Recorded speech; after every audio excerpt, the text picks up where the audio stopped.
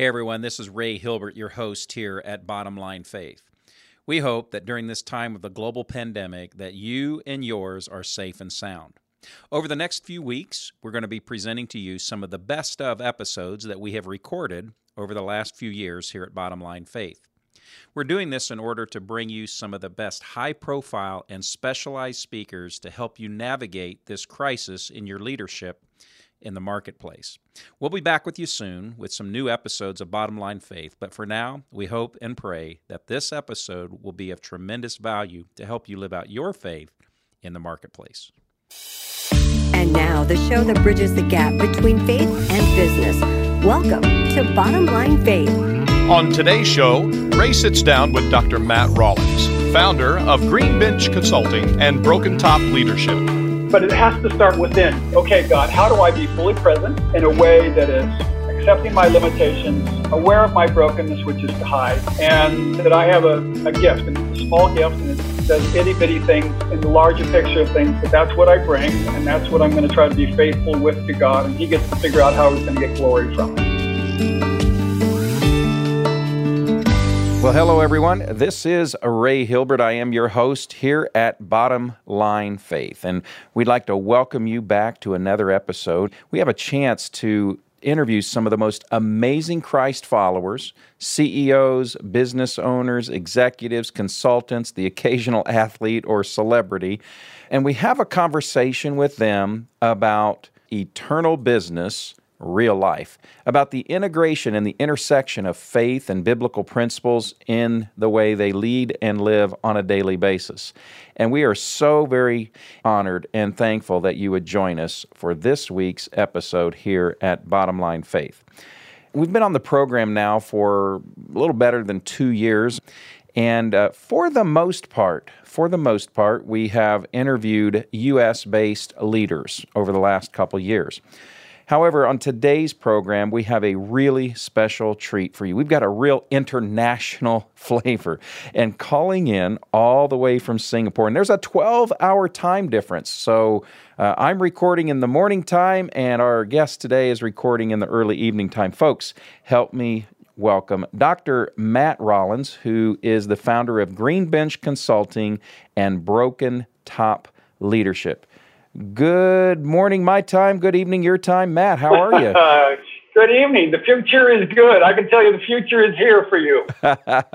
Well, I am excited about the conversation that we're going to have around leadership, and living out faith in the marketplace. And before we get into that part of the conversation, you're calling in from Singapore. Why don't you tell us a little bit about what brought you to Singapore, how long you've been there, maybe an interesting tidbit or two about the country? Yeah, so Singapore is a nation state, island state. It's the bottom of the Malaysian peninsula, just above Indonesia. It's, 6 million people. And we're predominantly 4 people groups: Chinese, Indian, Malay, and then Europeans. And I first came here in 83. I was with YWAM from 83 to 88. Left in 88. Went back to the U.S., did some graduate work, came back in 2005, started a consulting company, and have been here ever since. So my wife and I were thinking the other day, we've spent this is the longest place we've lived in our married life has been in Singapore, and it's a great place. I mean, it's a beautiful city, beautiful people, and we love being here. And weather? Tell us about what's the weather like? Well, it's hot and then hotter. It's hot and humid, basically. We're just north of the equator, and you don't have to worry about getting cold, that's for sure. But yeah, it's tropical. And so tell us a little bit about the spiritual climate of Singapore, and I think that's going to play into our conversation today, but just tell us more about that. Yeah. Well, it's a unique place. In one sense, it has no right to exist because it has no natural resources. We have no... It's an island state. You could go anywhere just about in 20 minutes driving across the island. Approximately 50 years ago, it left Malaysia, actually got kicked out, and they started their own country, Lee Kuan Yew. A lot of people call it the Antioch of Asia. It's a very unique place with multiple religious, multiple peoples, and the government is There's a strong government, but they're very caring. They've done a great job in reaching out to people and setting up some systems. And God has been at work here for many years. In the 70s, we had a revival here, just a sovereign revival where thousands and thousands of people got saved. So it's a very unique place. It's a nice blend of introducing between Asia and the Western. It's very safe. I can walk any place, but you got just diverse foods and peoples, and it's really quite a great place to be. That's good. I appreciate that's some good foundational background, and I know that's going to play in contextually to our conversation today. And so, Matt, you're described as a passionate educator and an author. And in fact, you've written how many books? Well, it depends on how you count, but there's about 16 of them out there. I've got about 8 for the marketplace and about 8 in the language of the church. That is incredible. So you spent much of your life writing, and you really have this passion for leadership and development and communication. In fact, you've got your PhD in leadership and communication. And by the way, Matt, Green Bench Consulting, Broken Top Leadership, tell us the difference, and then I want to have you share with our audience how they can reach out to you. So tell us the difference between Green Bench and Broken Top. One of the first books that I wrote 25 years ago is dialogue between an old school manager and an old school teacher and a young manager, was just leadership and change. And it was called the Green Bench because that's where they sit and talk about this. And so my marketplace side of my business, where I do consulting in the marketplace with the government, the civil service college, coaches, executives, civic site, is all done on that platform. And then on my in the religious language side, my ministry side is Broken Top Leadership. There's a mountain in Oregon called Broken Top. I love the double metaphor of Broken Top Leadership Institute, both as a mountain that's majestic and also in the language of that we're broken people and we need grace to be who God has called us to be. So those are the two pieces. I mean, I got the books. I put out a daily devotional on the Broken Top side if people are interested. But those are the two spheres that I operate in, and I enjoy both of them tremendously. I love the marketplace. I love working, engaging people in heartfelt conversations and helping them figure out what's going on inside of them. And if someone's interested in reaching out to you, connecting, what's the best way for them to find you? The simplest way, we're setting up a little system. We have a free audio book. They can connect at MatthewRollins.org, or BrokenTopLeadership.com is where they could find out a little bit more about that side. The greenbench.com is on the business side, so they can Google on Amazon some of the books. And if technology the way it is, they just need to kind of poke around a little bit, and they can come up with something. All roads will lead to you, right? Yeah, right. Well, as you look back over the course of your career, what do you see as some of the challenges for Christian leaders, whether that be in the church leadership arena or in business? Yeah, the story will kind of illustrate this. I grew up in America, so rather monoculture, rather one-dimensional in my kind of thinking and interacting. And the first church I'd gone to, a very conservative church, they didn't allow instruments in the church. So I had really kind of a funny idea of God. Then I went overseas. I was working in Siphon at the time, and in the U.S. I was trying to grow facial hair because I figured, I'm 21 years old. I want to grow facial. If I could just grow a mustache, I'd be a man. So this is kind of my internal dialogue. I want to be a man, and I want facial hair. And then I get out, and I'm in Saipan, and there's a little Chamorro boy where I was at the school, and he's fascinated that I had hair on my lip, and he was running his finger over this hair on my lip, going, "Oh!" And I'm thinking, this kind of idea hits me, and it's like, okay, in one country, if you have facial hair, you're a man. In another country, if you have facial hair, you're a freak. And it really kind of opened my eyes to be able to go, well, what does it mean to be human? What does it mean to be a male? What is strength? What is really the journey that I have been on over these last years is because I've worked with so many different cultures, I've traveled extensively, and what does it mean to be human? And that's really the thing that I discover more and more, and it's not just a Christian one. When I work in governments and work with some of the people there, you get involved in the system, and then all of a sudden you're just a piece, or in a cog in a machine, and you just kind of get turning it out. And a lot of work that I do is trying to help people remember that we're humans, and what does it mean to be human, and how do we engage life, and that feelings are just as important as rationale, and that's really this sense of of a lot of the work that I do when I'm helping people that are stuck or helping systems that need adjusting or changing, or anything from family to what does it mean to be human is a fundamental question that I think we continue to wrestle with at the core of our systems that we're working in. You talk a lot about leading through tension and being fully present in the midst of tension. Would you just take a few minutes and walk us through what do you mean by that, or what's the issue that really is at the core there? Yeah, so a lot of in Asia, we have an idea of trying to deal with tension, and the government's trying to deal with tension, and I run tension workshops because it really is a core element that we're wrestling with, because sometimes in Asia we translate that harmony means the absence of tension, or in the church oftentimes in the West we think that unity means the absence of tension. And one of the things that I realized when I was doing my research, now let me be the first to say, and I'm a coward at heart. I don't like tension, and my first response is to hide. I mean, let me just put that right out there. I don't study this because I feel like I'm good at tension. I study it because I feel like I'm really weak at it. And as I began to go back and look at dealing with different people in different cultures, there's one thing that we are in common struggling with as a norm, and that is tension. And tension, when I use the word tension, I'm not talking about conflict. I'm just talking about a difference of opinions, perspectives, personalities, or whatever, but anything that has a difference to it. And so when I fell in love with God, which, as you know, is always a bit of a dangerous thing, because a greater love opens you up to things that you can't see in your own limited love. And I thought, okay, God, how do you view tension? And I realized that God views it radically different than I do.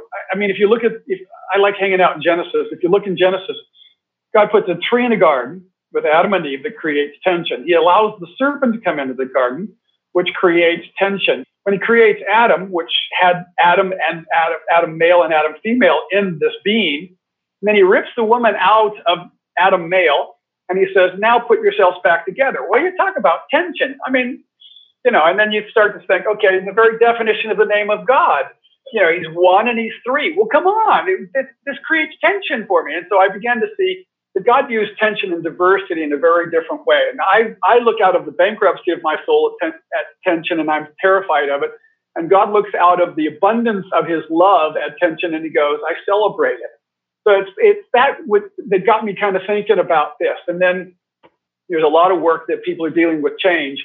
And change is represented best in regards to tension. So a lot of the work when you're dealing with leaders and organizations is, you could call it change management, you could call it whatever you want to call it, but that's that essence of dealing with tension. And I just began to realize that that's kind of that cutting edge, that leverage point in our relational capacity for us to be able to deal with tension. If we can deal with tension, we can develop and grow. If we can't, we become less and less and diminished in the process. Okay, this is very intriguing to me, and I want to put a context to this. You're defining tension as a difference of opinion, maybe a different perspective, and so forth. Yeah. And you're not defining it necessarily as conflict. However, I want to talk about social media for just a moment, because if there's anything that exists in the world today where we've lost the ability to have a different viewpoint and different perspectives that lead to conflict, what are your thoughts about, where we are as a human race in terms of just the ability to carry on meaningful dialogue with difference of opinion? Yeah, well, that's a good question. And I wish I could answer it simply, because it might sound far more profound. But I think that the essence of it is the accumulated aspect of people who have not done their inner work, who have not really settled who they are in God, don't know how to enter into a situation and be present in the midst of tension with minimum anxiety.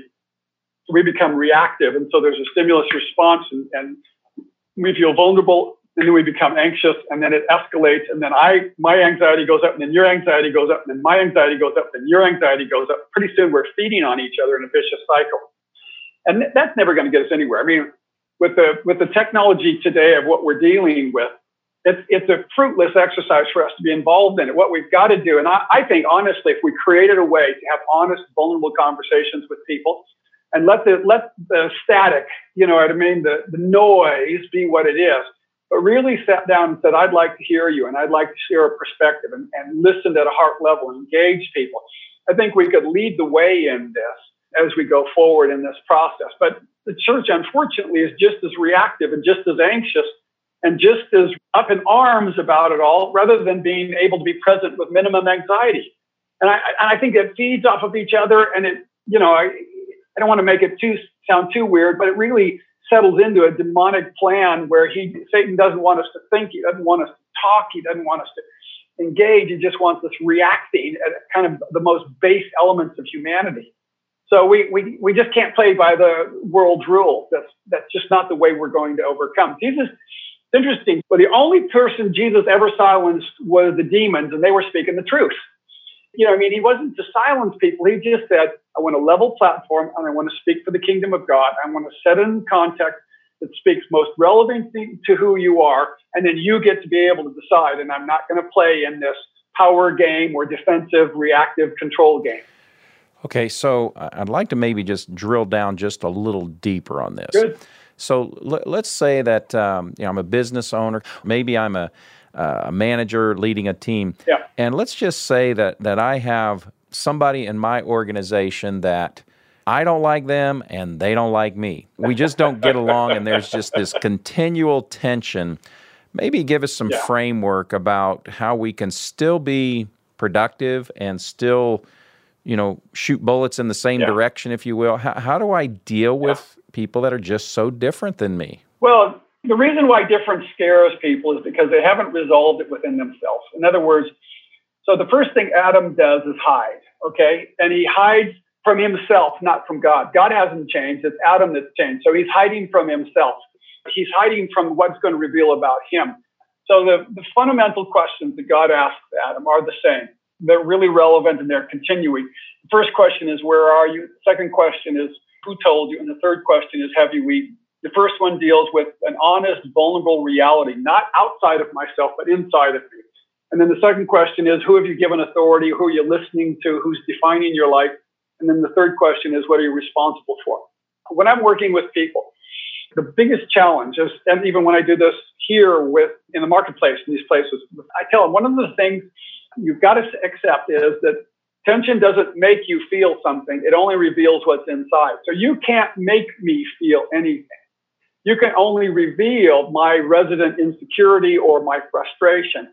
And that's what we have to own first, because, Jesus does get angry, but he never walks around going, you guys make me so angry, because he's not. He's not saying you're making me feel anything. He's engaging, fully present, and then bringing salt and light and truth into the presence as he's engaging people with minimum anxiety.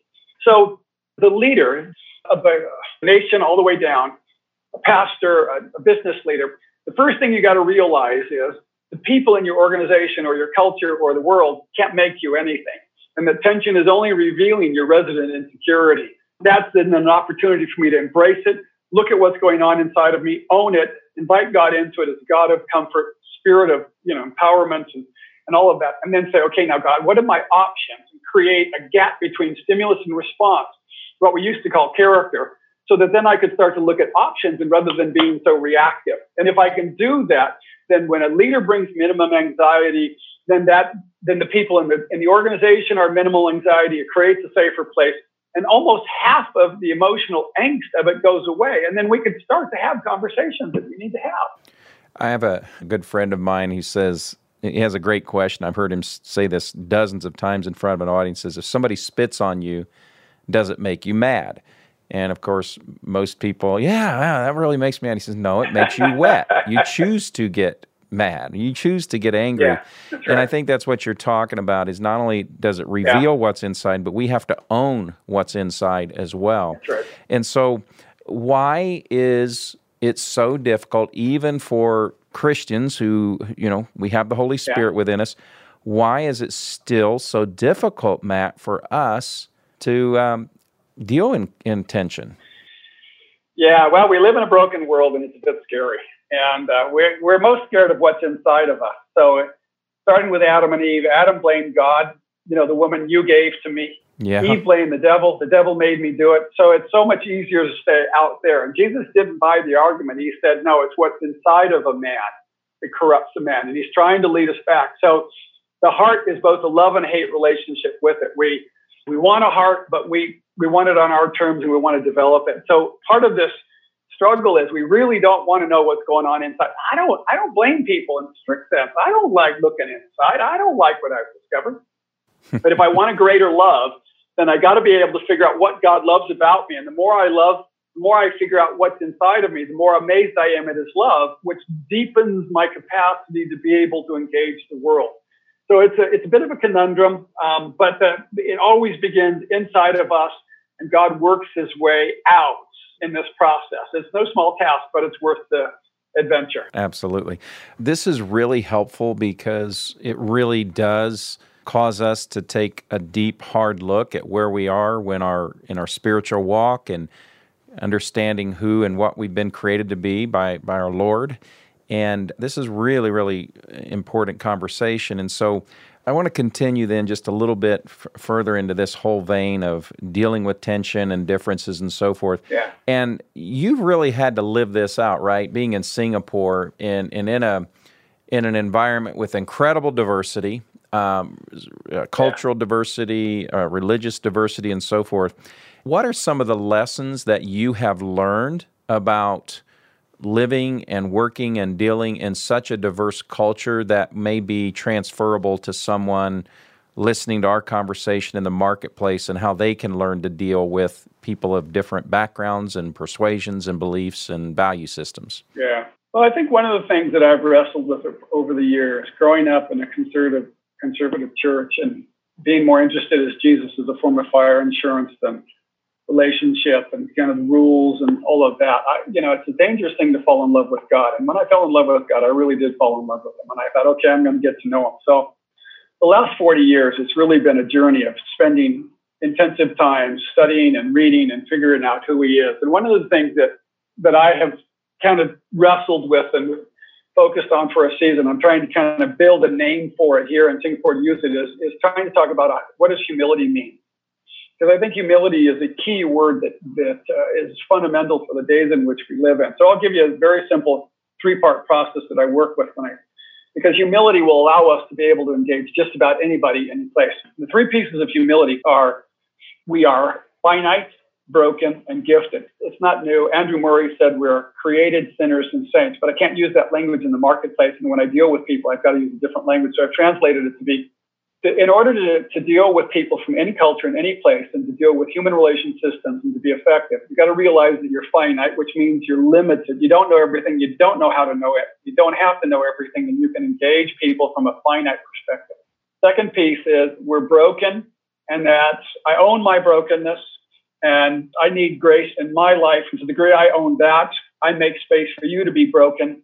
And character limits the capacity of brokenness to kind of eke out of me and ruin some relationships that are really important to me. And then the third area is that I'm gifted. I bring a gift. I have a unique voice. I have a capacity to speak, express some aspect of God that nobody else does. And so those 3 things are constantly at work in our lives. And it's not an either or, but it's awareness of working with them and recognizing that those are in someone else's life.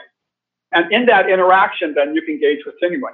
You can engage with anyone, any place. And it doesn't mean you'll get along, because some people don't want to deal with their brokenness. Some people don't want to admit that they don't know.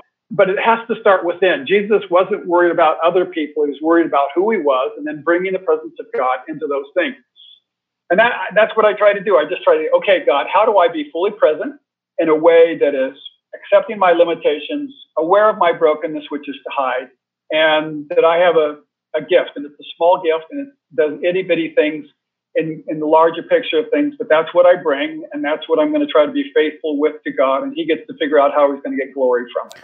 Okay, so how does this play out in a world that is so performance-based? I mean, someone listening to our conversation and it's, hey, I've got to perform for customers or my leadership or my employees. It's performance. So how do you, balance that? How do you deal with that when we're in a performance-driven world and yet needing to live and lead with humility? Yeah. Well, performance, we're called to do stuff. So that's the question isn't performance, because Adam was called to steward. Adam and Eve were called to steward the world. So the problem isn't the stewarding. And believe me, Ray, we deal with this in Singapore a lot because we're a meritocracy. We're defined by what we do. So we've got a very refined version of this, which basically says, whatever I do defines me. And the kingdom switches around and goes, no, I'm defined by God. And then I express who I am. And what I express is out of who I am, an expression of my value. And when we switch that, then we're not seduced by meritocracy. We're not seduced by performing. We can say to people, listen, I got 8 hours to do this job. You're helping me to prioritize. That's fine. You help me clarify expectations. That's fine. Let's have a difficult conversation. But you can't ask me to do more than is possible for me to do. But I can have that conversation only when I have taken the thorn out of my heart that says I'm defined by what I do. And as soon as I take that thorn out, then you can argue at me till you're blue in the face. You can't affect my position, role, or value in God, and I can talk about it. Now, it's easy to say in the abstract, but boy, when you get into those situations, so easy. I mean, I was going down the other day. I was teaching intention at the Civil Service College, so I walked over to get a local food called Popia. And the little lady there, she's become a friend of mine, and she gave me back the wrong amount of money. Well, in that moment, my natural tendency is begin to withdraw, not say anything, and walk away. I mean, I'm a big Angmo, which is, Westerner here. And, I walked back, and then I told the story to those guys, and I said, see, my response, I've got a PhD in difficult conversation, but my first automatic response is to hide. So the next time I went back, I thought, okay, I got to know how much Popia costs, and I'm willing to have a conversation with her. I didn't react before because I didn't want to cause a stir. It was in kind of a hawker cell. So again, we're constantly negotiating in this process. I know why Paul says he dies daily, because that's what it takes to kind of figure out how to live in this life and in this broken body in a way that is genuine and real. So yeah, it's no small task. It's worth it, but it's no small task. And forgive me, but you're kind of like the expert, and you wrestle with this, right? Oh man, that's why I start off, and whenever I'm talking about it, I quickly tell a story, because there are no experts in this process. This is humans struggling with growing up and maturing, and the reason I speak on it is because I think it's so key for our maturity. Particularly as leaders, that if they can manage tension and create enough tension to keep people engaged, but not so much tension that it steps over into stress or conflict, then we've got a maximum opportunity to be effective and engaged and to grow and develop our people and our systems at work. But it takes work, and it is hard work. And it's scary, right? I mean, it's risky because we can hurt people's feelings, we can get hurt and those things. Yeah. But isn't that, Matt, isn't this really, though, where great breakthroughs occur, where new ideas and new concepts and new levels of relationship when we take these risks? Is that what you have found to be the case? Yeah. You said it. I'm not sure I could say it any better. Until you take a risk personally and step outside of your safe, which means to show up and be present and to say what needs to be said and to hear what needs to be said from the other, there's going to be no change. One of the examples that I use in my company is if you can't talk about it, you can't change it. So that's kind of a defining aspect of my company. If you can talk about it, you can change it. If you can't talk about it, you can change it. It's no more complicated than that. Let's say that somebody's listening to our conversation right now, and I'm going to go away from business just for a moment, because this is a universal, applicable concept we're talking about. That's right. Let's say they've got a something going on in their marriage, or something going on with one of their children, or a close friend. Oh, yeah. And there's just this underlying tension there, and the silence is growing, the distance is growing, and they just can't bring themselves to bring it up because it's just that pain point, or here we go again. Coach us through that. Help us understand not only how, but why we need to have that difficult conversation. Yeah. So the first difficult conversation really that you have to have is not with someone else, but with yourself. Okay. And you got to bring God into it. And we've got to create an interface between our head and our heart. And most of the things we're dealing with are not rational, they're emotional. And the Bible says that where your treasures are, there will your heart be also. And the way that our values speak out of the treasures of our heart is through our emotions. So the emotions are really where our values and a lot of those core pieces inside of us go. So the first conversation is I have to have with myself, and I've got to go deep enough to say, I'm afraid. Well, what am I afraid of? I'm afraid I'm going to disappoint you. Well, where did I learn that if I show up, I'm going to disappoint you? And once I kind of get to those roots and I label and name those feelings and define them and bring God into them and the truth of him and says, Jesus became a disappointment so that I don't have to ever fear disappointing God or anybody else. And I have a specific place to apply faith in this situation. Then when I walk into the situation, keeping one eye on God, I can begin to say, I need to have a conversation. And first, let me share what I'm afraid of and create vulnerability from my perspective. Because what we're really trying to do in those difficult conversations is to change someone else. But you can't change someone else. Yeah. And if you talk about family systems theory, what you're really talking about is whoever changes in that change changes the whole family. And that's that leverage point that I have. The way I can change this family is by changing myself. And it sounds simple and ridiculous because we want them to change, but that's where the kingdom starts. It takes some real courage too, right? To have that real conversation with yourself. Oh, man, it's terrifying. Yeah. And it's revealing, but it goes back to understanding our own limitations, that we are broken, and that we have giftedness to bring to the conversation. Amen. Well said. That's right. Well, you said it. Well, you said it well. That's fantastic. That's great.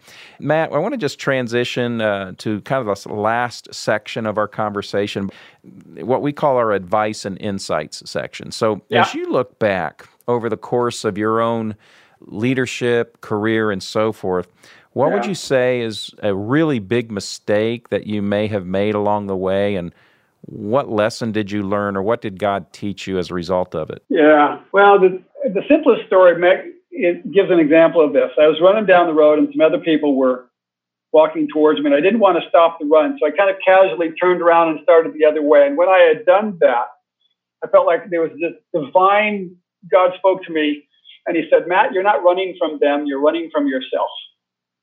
And the thing that was so disruptive in my walk with God over these years was thinking that other people were making me feel something, and rather than recognizing that I'm not running from them, I'm running from myself. And if I'll just own up to what's inside of me and own up and then bring God into that I will then slowly grow in my ability to be present, engaged, and speak and to hear in an authentic, real way. And I think that's really a key for me in this process. I spent so many years running for myself, and it took me so long that nobody could really kind of help me slow down and walk through myself. So a lot of it's just been working in different cultures in different places and going, okay, God, I'm a human being and I'm in this culture and I've got gifts and I've got broken pieces and I've got limitations. Where are you in these three things in my life? And then how do I learn to walk you into it? And that's where, I mean, at a very personal level, when I was a little boy, I was sexually used by a neighbor next door. That created kind of a bent and a twist in the center of my soul. And so it's been unpacking that, slowly kind of unraveling God at work and who I am and dealing with shame and beginning to own my life and to say, no, this is my life and I get to live the way I want. And my one responsibility is to love God. And everything else he's got to have to figure out and worry about on his side of the process. Wow. I love that. I wrote that down. Just I've got to own up to what's inside of me. And as you said, you weren't in that situation. You weren't running from those individuals. You were running from yourself and the things that God was trying to shape in your character. And I think that somebody listening to this conversation, just that was a real bullseye for them as well, is to really take a look deep inside. If you were to go back and you could sit across the table from the 20-year-old version of you, and you're sitting across from 20-year-old Matt Rollins, what advice or what counsel would you give to the 20-year-old you? Well, I'd tell him, follow your heart. Trust your heart. Not the deceitful side of your heart, not the broken side of your heart, but follow the love that you have in your heart for something bigger than yourself. And follow your inclinations. Trust yourself. God is for you, and he's going to work it out. And I would just speak reassurance to this young, insecure 20-year-old who doesn't know who he is, who's running from everything around him, who's known how to disappear. I wanted to say, listen, trust your heart. God is so much bigger than you, and you're going to fall in love with him, and you're going to love him more than you could possibly imagine.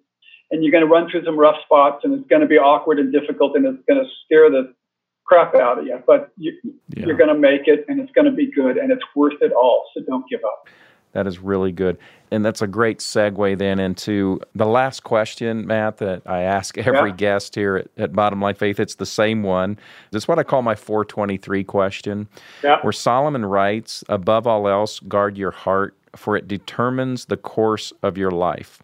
Yeah. So as we kind of wind down our conversation here, would you just fill in the blank? What is your above all else advice? In other words, you get a chance to tell our audience, hey, if you don't remember anything but this, above all else. Well, the heart piece for me is God is worthy.